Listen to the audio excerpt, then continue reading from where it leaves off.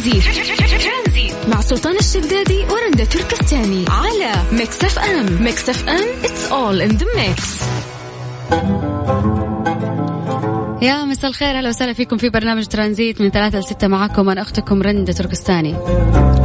كيف أمسيتم؟ كيف صحتكم؟ كيف المواضيع اليومين اللي راحت؟ صار تغيير في حياتكم شيء؟ تحسن مزاجكم شيء؟ قدرتوا تغيروا الروتين شيء؟ تكلمت اليومين اللي راحت، اشتغلت لكم مرة عن النفسية. اليوم خلينا ندخل على شوية على الشخصية. أبغى أعرف اليوم إيش أكبر تغير حصل في شخصيتك في السنوات الأخيرة. ما في أحد ما يتغير، كل بعد سنة تحس إنه أنت نزل لك أبديت جديد في شخصيتك غير عن السنوات اللي راحت. مثلا كنت شوية مثلا طيب بزيادة، الناس تستغلك، ما تعرف تتصرف، ممكن إنسان غير ناضج، أخذت قرارات غلط. كل حاجة بعد فترة تغير من شخصيتك ولو 5% نقول. اليوم إيش التغييرات اللي طرأت على شخصيتك أو على شخصيتك؟ كلنا مرينا بظروف ممكن صعبة، كلنا كذا صار ظروف في حياتنا حسنا أنه إحنا ما راح نقدر نكمل. فجأة صحينا من النوم لقينا أنه الشخصية متغيرة 100%. أنا مو أنا، تعاملي مع الأشخاص مو نفس تعاملي مع أول، تعاملي مع نفسي، تقبلي للأمور الصعبة، الأمور الكويسة ما هي زي زمان. اليوم إيش التغير اللي حصل في شخصيتك؟ دائما والله دائما لما أسمع لقصص نجاح لأشخاص تلاقي ورا قصة النجاح هذه في شيء صار في حياته خلاه من جد يتغير ويوصل للنجاح اللي هو سواه. الناس اللي سوت مشاريع تحس انه كان في شيء في حياته فشل في شيء ما، تغيرت شخصيته بسبب معاملة الأهل، بسبب موقف في الحياة الشخصية، خلت من هذا الإنسان إنسان قوي قدر انه هو يوصل لطموحه. عشان كذا دائما نعيد ونزيد ونقول يا جماعة الخير، أي حفرة تطيح فيها في بداياتك هذا مو يعني أنه أنت توقف ولا تغير طريقك ولا تشوف شيء ثاني. هذا يعني أنه أنت إذا كملت بإذن الله راح توصل للشيء اللي أنت تبغاه، لأنه كل تجربة نخرج منها وإحنا ناس غير تماما متغيرين 100%. ليش؟ لأنه أنت قاعد تتلقى الصفعات هذه اللي على وجهك، الفشل، العنف مثلا، الكلام الجارح، هذا كله لما أنت تدخله في نفسك وتبرمجه على أساس أنه يطلع منك في يوم من الأيام شخصية كويسة، شخصية عندها خبرات في الحياة، شخصية متعلمة، راح تلاقي نفسك أقوى، راح تلاقي نفسك وصلت اللي أنت تبغاه، راح تلاقي نفسك وأقل شيء ممكن تلاقيه في نفسك أنه أنت ما عاد تهتم لهذه الأشياء. فاليوم عزيزي المستمع، عزيزتي المستمعة، إيش التغير اللي حصل في شخصيتك؟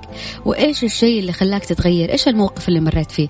اليوم أنا فاتحت لكم قلبي وباكم تفتحوا لي قلبي وتفضفضوا لي إيش الشيء اللي تغير في شخصيتك وعشان إيه؟ شاركوني على الواتساب على 0548811700.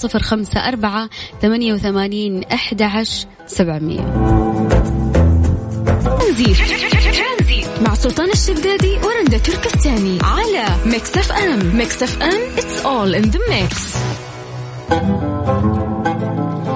مكملين وسورين معاكم، بس قبل نكمل في الموضوع عندنا المهندس أحمد المسلم بخصوص حملة بطاقات كفاءة الطاقة الجديدة للأجهزة الإلكترونية، وعشان نتعرف أكثر على هذا الموضوع المهندس أحمد.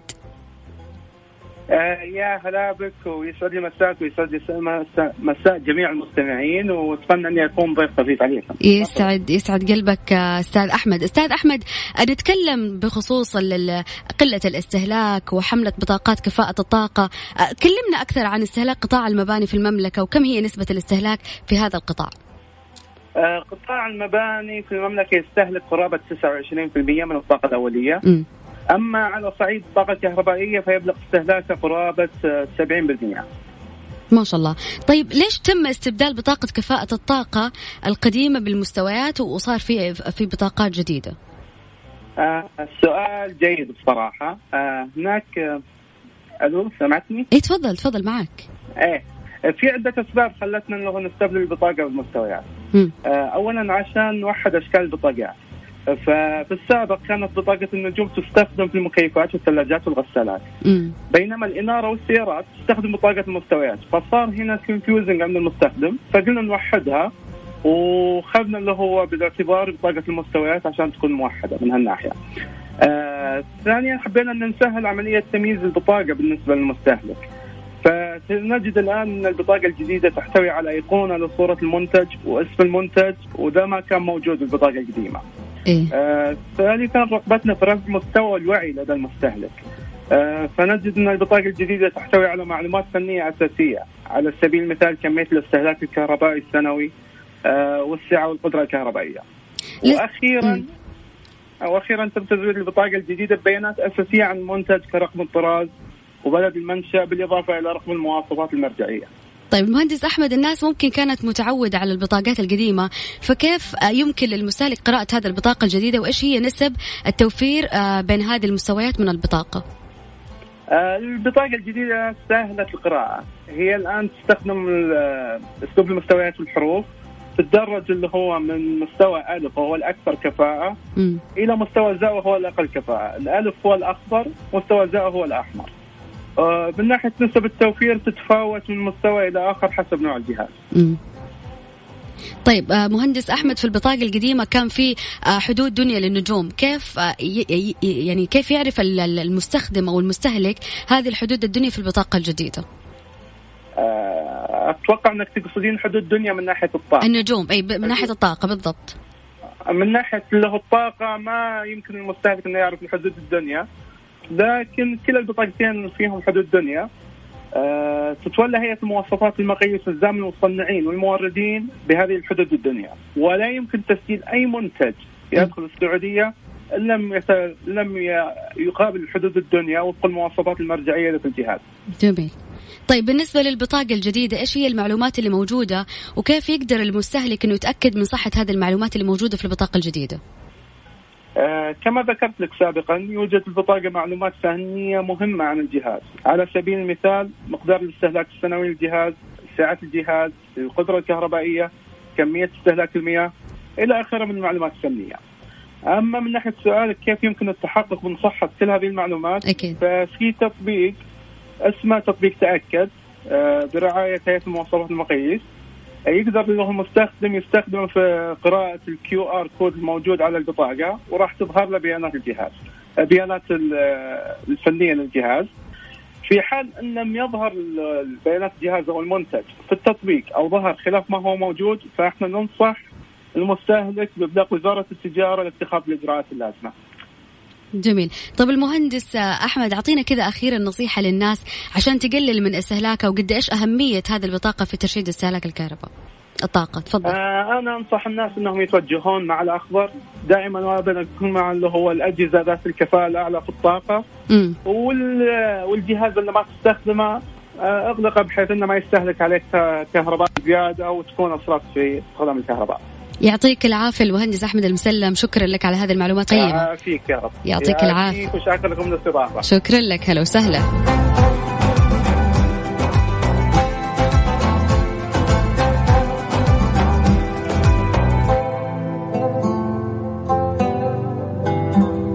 للناس اللي اشتكوا من فواتير الكثيرة والدنيا هذه، بطاقات الطاقة طبعا سهل لكم الموضوع انه كيف تشوفوا الاستهلاك القليل للطاقة. طبعا قال المهندس أحمد المسلم انه طالع دائما في البطاقة الخضراء هي الأقل استهلاكا للطاقة. طيب راح نكمل في موضوعنا، ايش التغيير اللي حصل في شخصيتك في السنوات الأخيرة، وممكن في موقف مريت فيه غيرك من إنسان لإنسان آخر. راسلنا على الواتساب على 0548811700.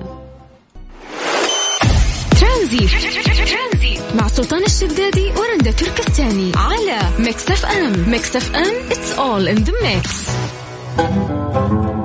أشكر كل الأشخاص اللي يقول نطنش وما نتجادل وخلاص ونكبر دماغنا. أنا معاك 100%، ولكن كل شخص في حياته مر بأزمة، مر بشيء قواه، غير من شخصيته. هذا اليوم اللي أنا بعرفه.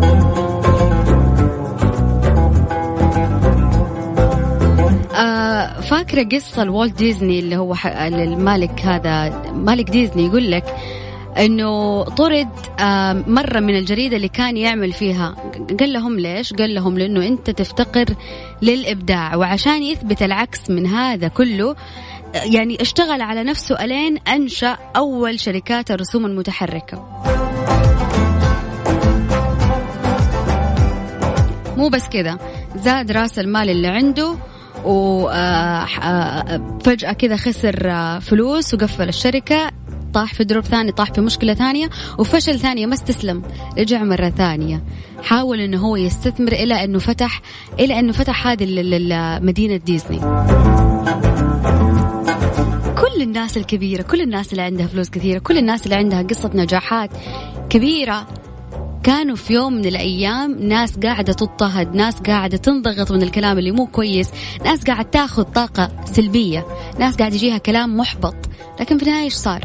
وقفوا، ما عاد كملوا في الطريق اللي هم فيه. لا، كل شيء الناس يستخدموه عشان يحبطوك ويقللوا من شأنك وما يوصلوك للشيء اللي انت تبغاه، استخدموا سلاح انه انت تحاربهم فيه عشان توصل للشيء اللي انت تبغاه.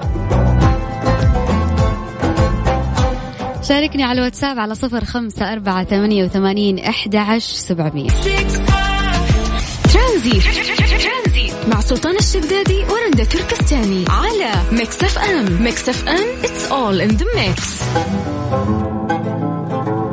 مكملين وسورين معاكم في موضوع إيش الشيء اللي غير شخصيتك، إيش التغيير اللي حصل فيها كل سنة وكل تجربة نمر فيها تغير من شخصيتك. اليوم حكيني إيش الشيء اللي ممكن حسيت فيه بالفشل بعده لقيت نفسك إنه أنت متغير كليا، أو تجربة مرت في حياتك كانت فاشلة ومو كويسة وخلتك بعدها إنسان ناجح، أو في تغير ولو بسيط حصل في شخصيتك.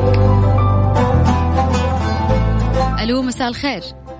مساء النور. يا هلا وسهلا، اسمك من وين؟ عائشة من مكة. يا هلا وسهلا فيك يا عائشة. عائشة، اليوم قاعدين نتكلم عن التغيير اللي حصل في شخصيتك، وإيش الشيء اللي مريتي فيه خلت شخصيتك تتغير. أعطيني. في البداية كان بعد موت أبوي، بعد ما توفى أبوي، يعني كنت أحس زي صعوبة في الحياة، إنه صعب أتقبل الناس وأشوفهم خارجين طالعين، وأنت كنت منعزلة تماما. أيوة، تقريبا أكثر من شهرين. بعدها خلاص يوم بعد ما طلعت للناس كنت أقول مين هذه اللي كانت تسوي كل هذه الأشياء، إنه تقريبا شهرين ما أعرف الناس إيش قاعدة تسوي. فبعدها حسيت بنجاح في حياتي بعد ما طلعت من دائرة الكآبة هذه، فتغيرت حياتي مرة كثير. الله يوفقك يا عائشة. الشيء الحلو إنه أنت ما استسلمتي، الشيء الحلو إنه أنت ما استمرتي كذا عشان لا قدر الله لا تمرضي، لا تخش في مرحلة اكتئاب وتصيري منعزلة تماما عن الناس. كويس إنه أنت قدرتي تعدي أي مرحلة مرت في حياتك صعبة. أيوة الحمد لله. ونصيحتي لأي شخص مثلا نفقد شخص غالي عليه، لا توقف، ترى ما أنت أول شخص تفقد أو ثاني شخص، كلنا ماشيين في نفس الطريق. فعلا عيش، يعني مثلا يجيك يوم يروح أقرب الناس لك، عيش حياتك عشان زي ما أنت فقدت ناس حتى أنت في ناس حيفقدونك، فعيش حياتك فعلا. الله يوفقك يا عائشة، والله يريح قلبك وبالك يا رب.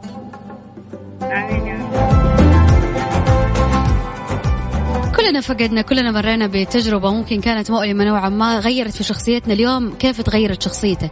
على الواتساب على 0548811700.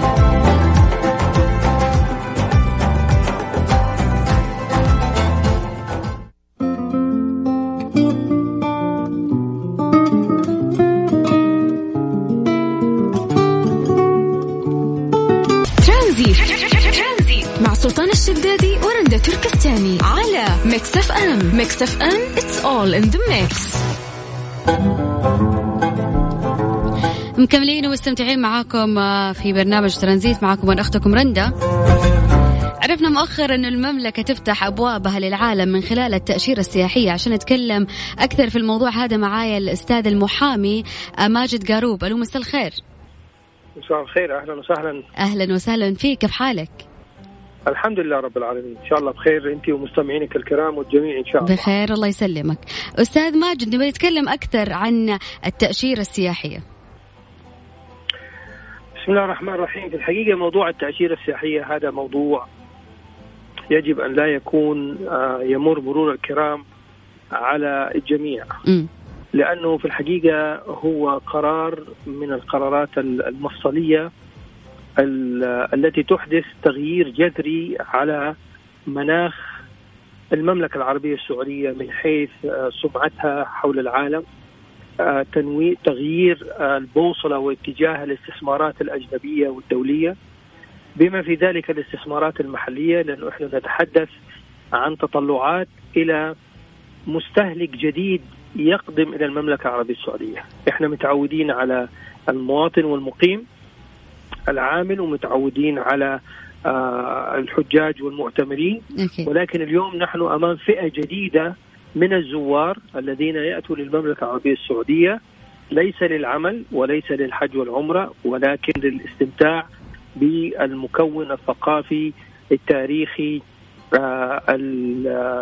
الفني الجغرافي للمملكة العربية السعودية، من صحاريها، من وديانها، من جبالها، من وديانها، من التاريخ والآثار اللي موجودة على كامل محيط الوطن، والممتد لأكثر من عشرات الآلاف من السنين، اللي بدأنا مؤخرا نشوفها في مختلف البرامج والمجلات التي تتحدث عن التراث التاريخي الإنساني في أرض الجزيرة العربية. أكيد. أستاذ ماجد، مين راح يستفيد من هذه التأشيرة، وإيش هي المجالات اللي راح تستفيد منها السياحة؟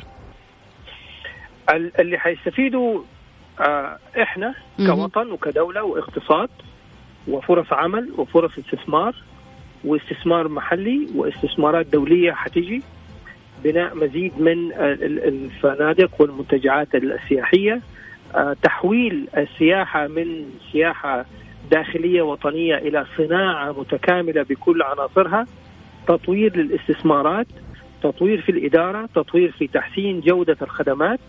فالاستفادة في الحقيقة على كل الزوايا والمنحنيات الموجودة في الحياة الاجتماعية والثقافية والاقتصادية. السياحة في العالم مسؤولة عن توظيف 30 إلى 40% من طاقة العمل الموجودة في أي دولة. يعني راح تفتح أساسا فرص وظيفية كثيرة، فرص وظيفية كثيرة جدا، مباشرة وغير مباشرة، ودائمة وموسمية، لأنه الحياة أو صناعة السياحة في الحقيقة متجددة، متغيرة، دائمة ومتنوعة، وبالتالي جميع أنواع الفرص الوظيفية ستكون متاحة وموجودة، بما فيها العمل عن بعد في مسائل التسويق والأمور هذه كلها، بالإضافة إلى خلق أنواع جديدة من الأعمال. زي ما إحنا مثلا في الحج والعمرة متعودين على المطوف اللي هو بيقود الحجاج والمعتمرين، احنا اليوم حيكون عندنا مرشدين سياحيين أكيد، ومرشد سياحي في المناطق الصحراوية غير المناطق الجبلية غير المناطق الساحلية. في الحقيقة المملكة ولله الحمد بمساحتها الجغرافية الكبيرة عندها كل أنواع وجهات السياحة اللي العالم تتطلع عليها. فالناس تروح لمدن ودول عشانها ساحلية، احنا عندنا سواحل لأنها جبلية عندنا الجبال، عشانها صحراوية عندنا الصحراء، وحتى السياحة الخضراء اللي هي صديقة للبيئة في المنتجعات، في الغابات اللي موجودة في مناطق السوداء وأبها ونجران وجيزان وهذه المناطق، والباحة اللي فيها كمية من الزراعة والتشجير، وتعتبر من جنات الله في الأرض التي يكون فيها هناك السياحة العائلية. فعلا احنا عندنا كل مقومات السياحة ما شاء الله في السعودية. الحمد لله رب العالمين. ولكن بوجهة نظرك أستاذ ماجد، إيش الاهتمامات السائح الأجنبي للسياحة هنا في المملكة؟ أنا من واقع خبرتي مثلا مع زملائي المحامين في العالم خلال الاتحاد الدولي للمحامين والمؤتمرات العالمية، أنا أستطيع أن أنقل رغبة مئات المحامين الأوروبيين لرغبتهم القدوم في الشتاء زي ما يقولوا التسطيح الصحراوي، لأنه هناك في سكي على الأرض، اللي هو بدل ما يكون في أوروبا التزحلق على الجليد حيكون عندنا تزحلق على الصحراء، على الرمال. هم يتمنوا لما يشوفوا الصور حقت الصحراء السعودية أنهم يأتوا إلى الربع الخالي في الشتاء علشان يعملوا هذه الرياضات والممارسات. وهذه رياضة من الرياضات اللي تتطلب تكاليف عالية ومصاريف عالية وصرف عالي، وبالتالي أنا أنظر إلى هذا السائح أنه سائح هيجي يصرف في اليوم الواحد ما بين 400 إلى 600-700 دولار في اليوم، لأنه معاه عدة ومعاه معدات ومعاه تجهيزات، وما بيجوا واحد ولا اثنين، عادة بيكونوا مجموعة من 15 إلى 20 شخص، لأنه في تخييم وفي حياة برية كاملة بما فيها من الحياة في الصحراء. فهذه من الأمور اللي كثير الناس تتكلم عنها على النطاق الأوروبي. أما في دول الخليج والعالم العربي الكل لما يشاهد بعض المناظر ويتساءل باستغراب، أنتوا عندكم زراعة، أنتوا عندكم أنهار، أنتوا عندكم مجارير مياه، أنتوا عندكم أمطار. الكل يعتقد أنه إحنا عبارة عن سجادة من الصحراء فعلا على كامل مسطح المملكة، وبالتالي سيتم تغيير الصورة الذهنية عن المملكة العربية السعودية جغرافيا وبالتالي تراثيا وثقافيا واجتماعيا. وهذه طبعا من المكاسب الأساسية لسمعة ومكانة السعودي وطنا وشخصا على مستوى العالم في الذهنية العالمية وفي الإعلام العالمي وفي كل شيء حول العالم عن ماهية هذه المملكة العربية السعودية وأهلها وناسها، اللي حقيقة إذا أردنا أن نضرب عناوين للكرم، للاحترام، للتقدير، للرجولة، للشهامة، للضيافة، فهذه كلها عناوينها المملكة العربية السعودية وقيادتها وحكامها عبر التاريخ بفضل الله سبحانه وتعالى. أكيد طبعا، أنا متأكدة 100% إن شاء الله أنه الوجهة القادمة للسياحة راح تكون المملكة العربية السعودية بإذن الله. يجب أن نتحدث عنها بتفاؤل حقيقي، ويجب أن يكون عندنا فيها تعامل إيجابي. وشبابنا خريجين الجامعات الذي يعتقد أنه لا توجد فرص عمل، السياحة أكبر منبع لفرص العمل لرواد الأعمال ولمن يرغب في العمل في الوظائف على مختلف أنواعها وأشكالها. وأتمنى للجميع أن يكون إن شاء الله تعالى موفق في استثمار هذه اللحظة التاريخية بهذا القرار التاريخي الحقيقي والجاد على أرض الوطن بإذن الله. يعطيك العافية أستاذ ماجد قروب، شكرا لك. أهلا وسهلا، شكرا لكم وشكرا لاستضافتكم. يعطيك العافية. هلا والله. لو نتكلم شوية عن التأشيرة السياحية، خليني أعطيكم شوية كذا معلومات خفيفة.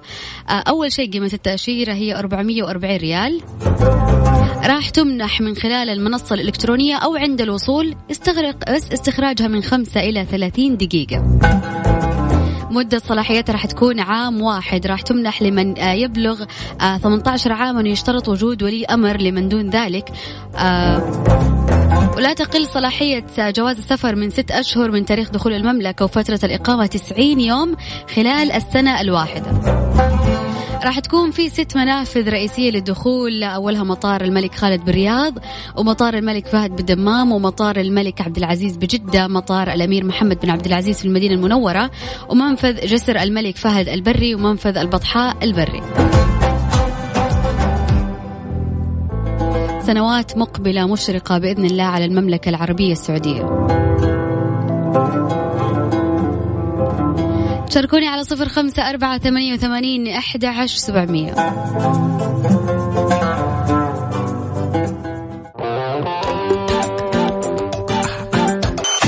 ترانزيت مع سلطان الشدادي ورندا تركستاني على ميكس اف ام. ميكس اف ام it's all in the mix.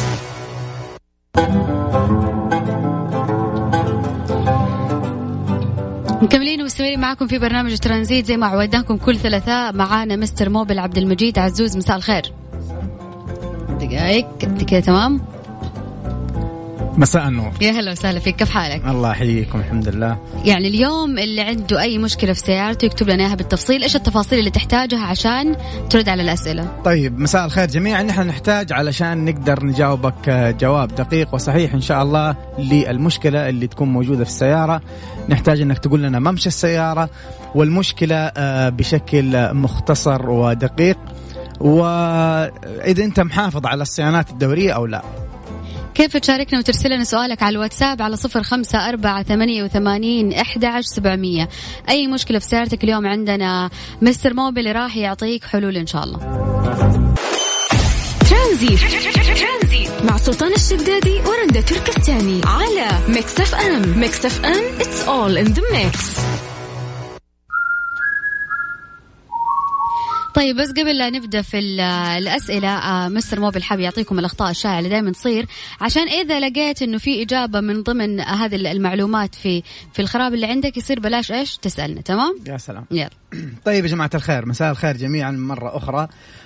طبعا في بعض المشاكل اللي سهل حلها ويمديك أنت بنفسك تحل المشكلة بدون ما ترجع لفني أو متخصص أو أنك تسأل عن المشكلة هذه. يعني واحدة من المشاكل المعروفة أنه في ناس ما يعرف قد إيش يوزن الهواء حق الكفرات في السيارة، فيضطر يروح عند الفني الأول، واحد يزود له أكثر واحد يزود له أقل. طبعا الهواء حق الكفرات له أسباب، يعني له مشاكل ممكن يسويها. يعني تخيل أنت لو أنك وازن هواء الكفرات أقل من الحد المطلوب، حيصير الكفر ما في هواء كفاية طبعا، بالتالي حتكون مقاومة السيارة أنها تمشي أكبر، فبالتالي تخيل أنك أنت راح تصرف بنزين أكثر. فحفاظك على ضغط هواء الكفرات يساعد أيضا في اقتصاد البنزين. طيب عندنا أسئلة كثيرة جات، ممكن نسأل ولا تكمل؟ طيب خلينا بس نكمل المعلومة هذه. فين أنا ممكن أحصل القراية حق ضغط الكفرات؟ أنت لو فكيت باب السيارة حق السائق حتحصل ستيكر موجود مكتوب فيه الضغط المناسب للكفرات الأمامية والكفرات الخلفية كمان.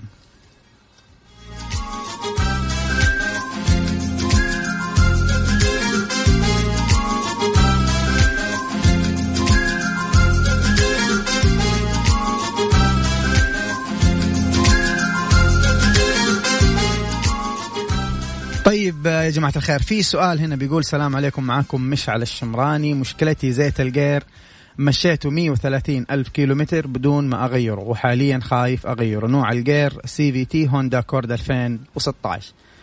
طيب يا جماعة الخير، خلونا ناخذ المعلومة، دائما بنعيدها لكن بما أنه المستمعين متجددين دائما خلينا نقول يا جماعة الخير. بالنسبة للزيوت، زيت الجرابوكس، طبعا زيت الجرابوكس زي ما قلنا يا جماعة الخير، الجرابوكس أصلا أنواع، في جرابوكس عادي وفي أوتوماتيك وفي جرابوكس يكون CVT اللي هو Continuous Variable Transmission.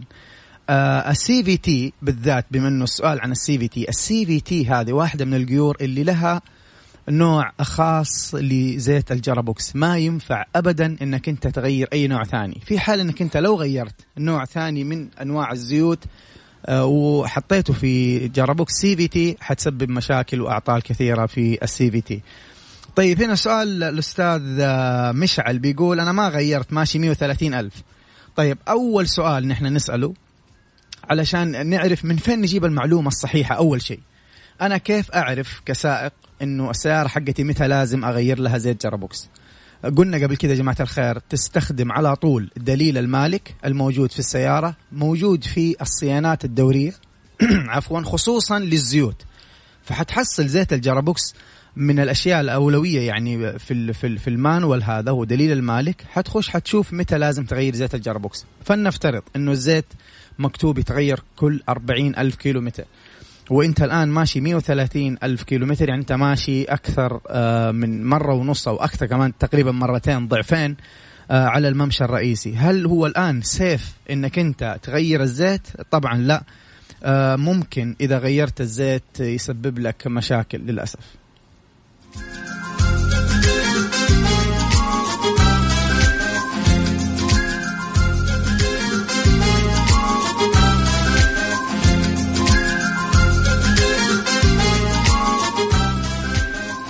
طيب في سؤال ثاني، عبد العزيز خان عنده سؤال بيقول عندي مشكلة في مكيف السيارة، يفصل أحيانا وأنا ماشي يطلع هواء حار. مازدا 2016 ماشية 161 ألف.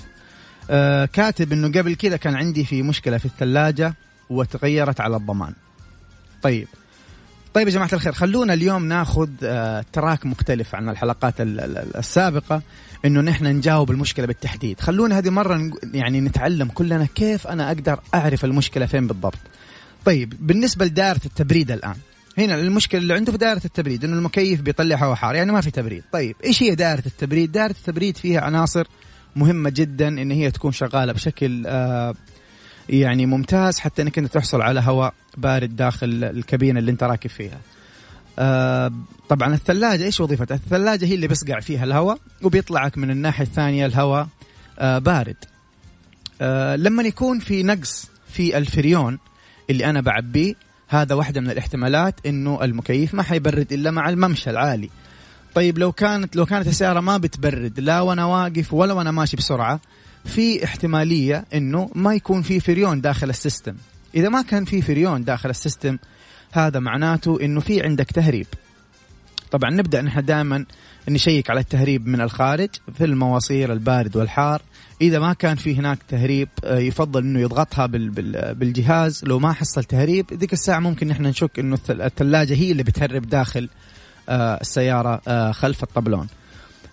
دائما نركز نحن دائما يا جماعة الخير، لما تجينا مشكلة في السيارة دائما بنروح نشخص أقرب وأسهل سبب. يعني مثال، السيارة عندي ما تشتغل، أول تشخيص نحن نبدأ فيه إنه البطارية تعبانة.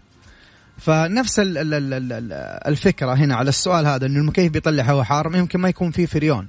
فأنت أول خطوة تسويها عبد العزيز خان إنك تشيك على الفريون إنه هل في فريون كافي أول شيء ولا لا.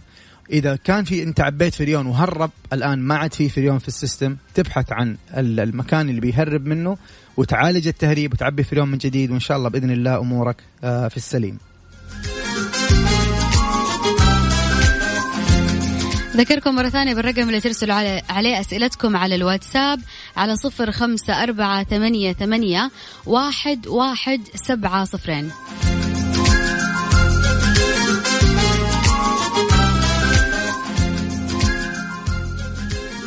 طيب هنا في سؤال صراحة جميل.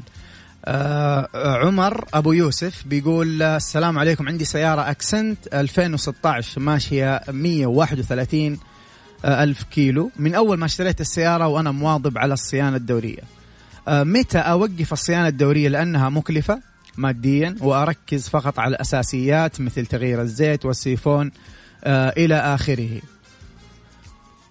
طبعا يا جماعة الخير، أول شيء نحن علشان تزود العمر الافتراضي حق السيارة لازم أنت تحافظ على الصيانة الدورية. هل أنت تقدر يعني توقف الصيانة الدورية وتسوي أنت خلاص تغير السيفون مثلا حق الماكينة، الفلتر حق الماكينة، وتغير فلتر الهواء وفلتر المكيف خلاص؟ طبعا لا. الصيانة الدورية نحن بنشيك على أكثر من حاجة. نحن عندنا يعني بعد ممشى معين بنغير الفلتر حق الفيول بامب، طرمبة البنزين. بنغير طبعا عند ممشى معين برضو يختلف من سيارة لسيارة على فلتر الهواء وفلتر المكيف. البواجي بتتغير عند ممشى معين. تنظيف البخاخات أيضا نسويها. غسيل الماكينة أحيانا بنسويه. بنشيك على السيارة من الأسفل، الجلود، المساعدات، المقصات، الكفرات. ترى حتى في الصيانة الدورية مطلوب من الشخص اللي يسوي لك صيانة دورية حتى البيبان والكبوت يشحمها بالشحم عشان برضو نزيد من العمر الافتراضي. فما أقدر أقول لك لا تسوي الصيانة، بالعكس أنا لازم أنصحك وأقول لك واظب على الصيانة الدورية. هي واحدة من الأسباب الرئيسية اللي يعني تمدد عمر السيارة الافتراضي.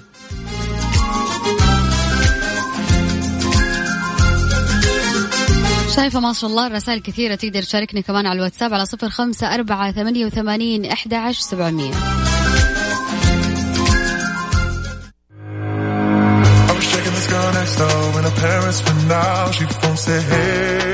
ترانزيت مع سلطان الشدادي ورندا تركستاني على ميكس اف ام. ميكس اف ام it's all in the mix. مكملين معاكم مع مستر موبل اللي حاب يسأل ويستفسر على الواتساب على 0548811700.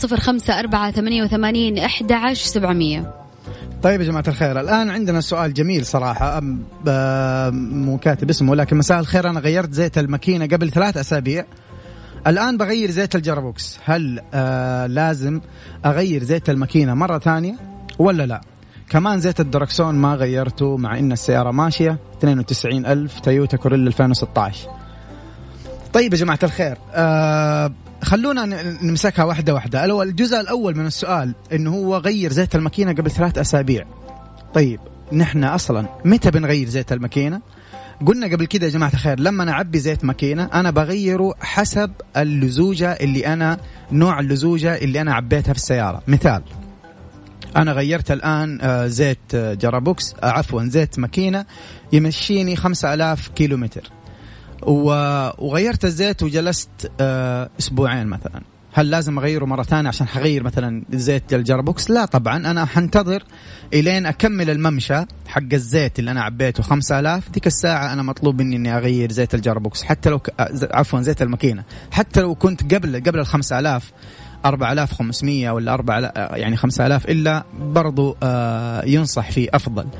لو أنت عبيت زيت ماكينة يمشيك 10,000 كيلومتر، ففي هذه الحالة أيضا حتنتظر 10,000 كيلومتر عشان تغير زيت الماكينة مرة ثانية. طبعا ما في ارتباط ما بين زيت الماكينة وزيت الجرابوكس، بحيث أنك أنت لو غيرت زيت الماكينة لابد تغير زيت الجرابوكس. كل واحدة لها ممشى معين، نحن نتبع الممشى المطلوب لكل نوع زيت أنا بعبيه في السيارة.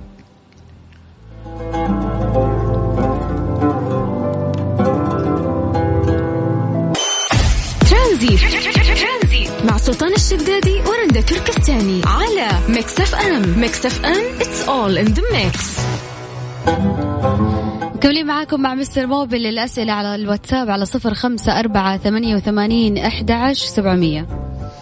طيب يا جماعة الخير، في سؤال يقول إنه له 3 أسابيع ما جاوبناه. طيب خلينا نبدأ بالسؤال هذا. بيقول إنه هو بيضيف واحد من الفنيين نصحه يضيف الماء المقطر حق البطارية في الراديتر. طبعا خلونا نمسكها أيضا جزئية. النقطة الأولى، موية الراديتر أنواع، في الموية الخضراء وفي الحمراء، وفي شركات متقدمة طلعت أنواع أخرى من الموية حقت الراديتر. يعني في واحدة من الشركات بدون ذكر أسماء عندها موية للراديتر مدى العمر ما تتغير ويكون لون الموية أسود. ففي الحالة هذه مثلا لو إننا قاعد أبي أنا موية سوداء في اللي هذه الشركة المتقدمة، صح إنه السعر غالي لكنها ما تتغير أبدا، فقط تضيف من نفس الموية، ما ينفع أبدا تضيف عليها أي نوع آخر من الموية الحمراء والخضراء أو حتى موية مقطرة.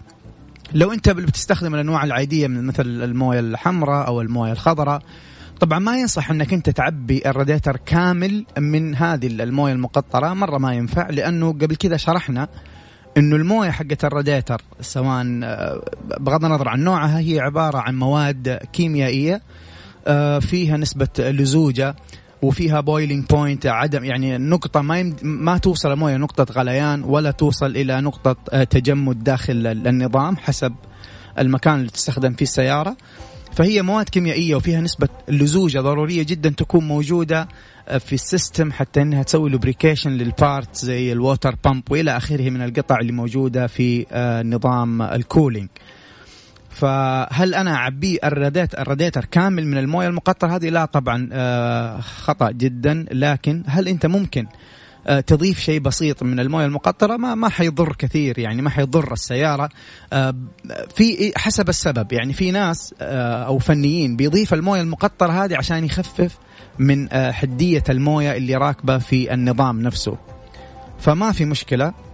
لكن ان المشكلة تكون لو انت عبيت الراديتر كامل من هذه المويه المقطرة.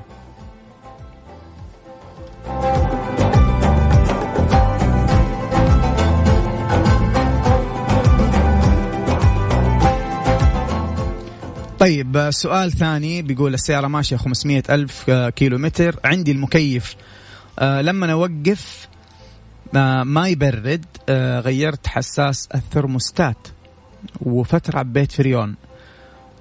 طيب أوكي. طيب يا جماعة الخير، الآن إذا هو قصده الثرموستات اللي راكب في الكولينج سيستم، هذا ما له صلاح. اللي هو بلف الحرارة هذا بيشتغل في نظام التبريد، إنه الموية تكون موجودة من الراديتر تمشي. متى تخش الموية على الماكينة عشان تبرد الماكينة؟ لما ترتفع درجة حرارة الماكينة شوية. لكن خلينا نجاوب على السؤال، إنه هو لما يكون واقف المكيف يبرد، ولما يمشي لما يكون واقف ما بيبرد، وإذا مشي مع السرعة المكيف بيبرد معه. طبعا قلنا قبل كده يا جماعة الخير التشخيصات الشائعة لهذه المشكلة عندنا. أول شيء نحن ممكن يكون الكمبروسر اللي راكب عندك في السيارة ضغطه ضعيف أو عمره الافتراضي انتهى.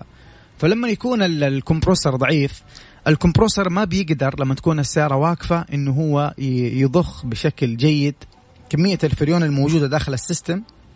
بالتالي أنت لما تكون واقف وسرعة الدوران المحرك منخفض ما حيبرد معك المكيف. لكن لما تمشي زي ما أنتم عارفين هي مرتبطة ببعض دوران المحرك، فلما تمشي تزيد السرعة، بالتالي تزيد سرعة الكمبروسر، بالتالي يقدر يبرد حتى لو كان ضعيف في الممشى. هذا التشخيص الأول. التشخيص الثاني اللي هو بكل بساطة ممكن يكون عندك كمية الفريون الموجودة داخل السيستم أصلا قليلة، خصوصا هو بيقول إنه هو غير أو يعني أيوة أضاف فريون قبل فترة. فإذا أنت أضفت فريون داخل الدائرة داخل النظام فمعناته إنه في تهريب. إذا كان في تهريب إيش اللي بيصير يا جماعة الخير؟ دحين كمية الفريون اللي موجودة في السيستم لازم تكون بمقدار معين. طبعا حتى تعبئة الفريون لها بروسيجرز معينة، عشان كذا أنا أنصحك دائما تروح عند فني متخصص حتى يقدر يعبي لك الفريون بالطريقة الصحيحة. لما تكون كمية الفريون داخل السيستم قليلة وتكون انت واقف، حتى لو كان الكمبروسر قوي وما عنده أي مشكلة ما حيقدر يضخ كمية الفريون هذه اللي هي قليلة داخل السيستم، فما تبرد السيارة معك، لأنه كمية الفريون داخل الدائرة أصلا قليلة. لكن إذا مشيت حتزيد سرعة الكمبروسر، بالتالي حتى لما تكون كمية الفريون داخل الدائرة قليلة يقدر الكمبروسر يضخها بشكل أسرع فتحس بالبرودة. فهذه تشخيصين انت تروح لأقربهم لك. فأنا أتوقع أنك أنت بما أنك عبيت فريون قريب والآن رجعت المشكلة مرة أخرى، فأنت أكيد يكون عندك تهريب في النظام، فتحتاج أنك أنت تشيك على التهريب. نحن دائما ننصح إذا جيت أنت تشيك على التهريب نبدأ دائما زي ما قلنا يا جماعة الخير في تشخيص الأعطال، نبدأ بالمناطق السهلة. فتبدأ خارج السيارة من عند الليات البارد والحار، ممكن يكبسها بالمشين ويشوف إذا في تهريب ولا لا. ديك الساعة لو كان ما في تهريب ديك الساعة أنا ممكن أقول إنه المشكلة داخل السيارة من الداخل من الكابن نفسه، ممكن يكون من الثلاجة.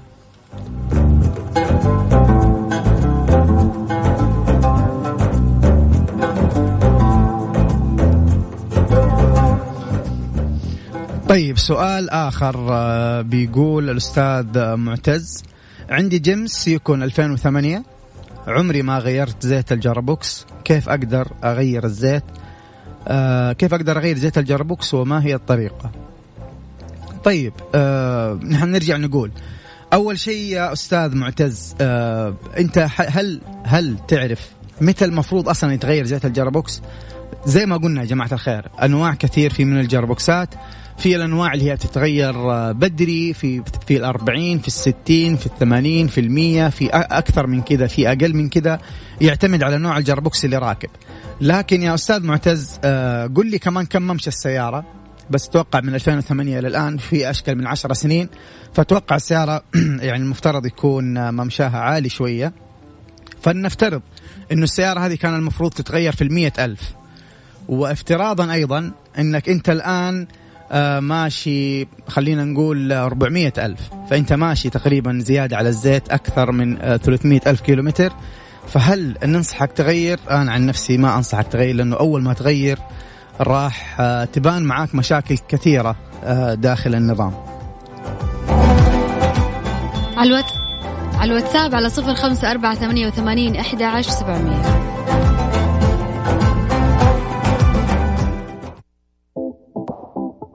ترانزيت مع سلطان الشدادي ورندا تركستاني على ميكس اف ام. ميكس اف ام it's all in the mix. مكملين نجاوب على أسئلتكم. اللي حاب يرسل استفسار أو سؤال لمستر موبل على الواتساب على 0548811700.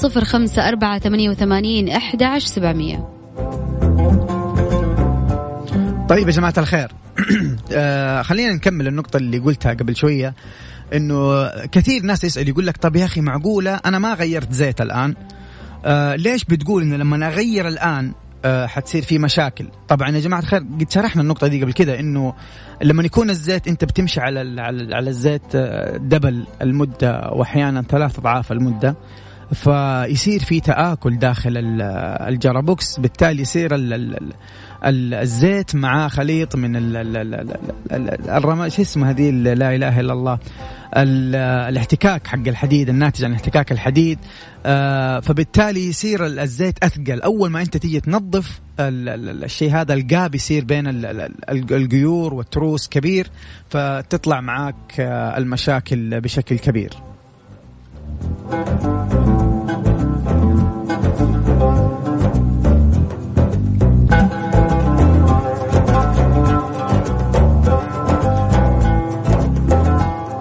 طيب، في بعض الأسئلة بتقول هل غسيل الماكينة مضر بالسيارة؟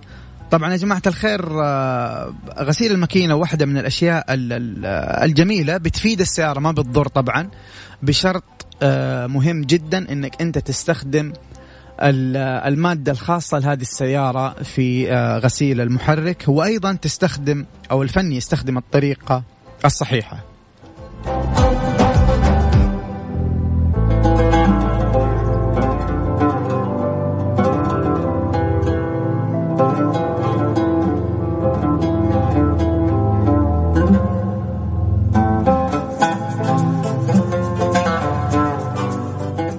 طيب يا جماعة الخير، بس تنبيه صغير كذا يا جماعة، اللي بيرسلوا فويس نوت ما حنقدر نسمع الفويس نوت. لا فويس نوت ولا اتصال على الواتساب، فقط رسائل. اديني المشكلة باختصار حتى أقدر أقرأ، لأن الرسائل جدا كثيرة وأجاوب. طيب، في سؤال، في شخص، أنا أختصر لكم المشكلة إنه رسالة جدا طويلة، فباختصار شديد إنه لما يجي يشغل السيارة بتاخذ وقت لين تشتغل.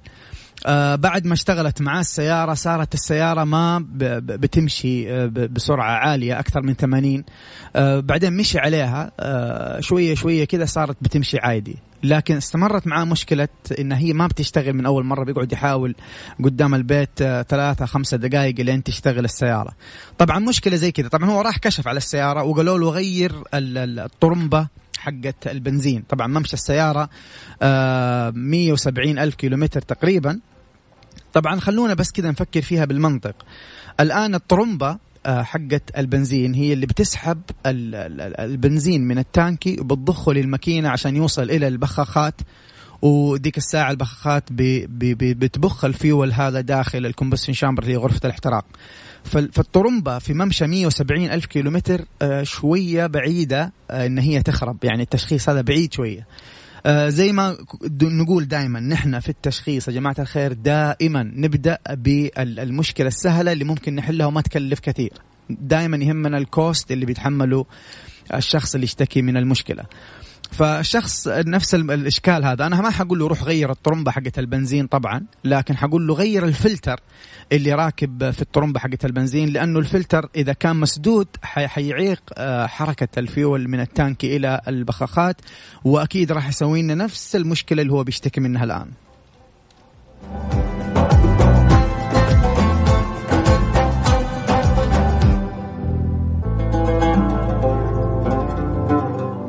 طيب، في سؤال بسيط بس إنه صراحة مو واضح، لكن ممكن نجاوب.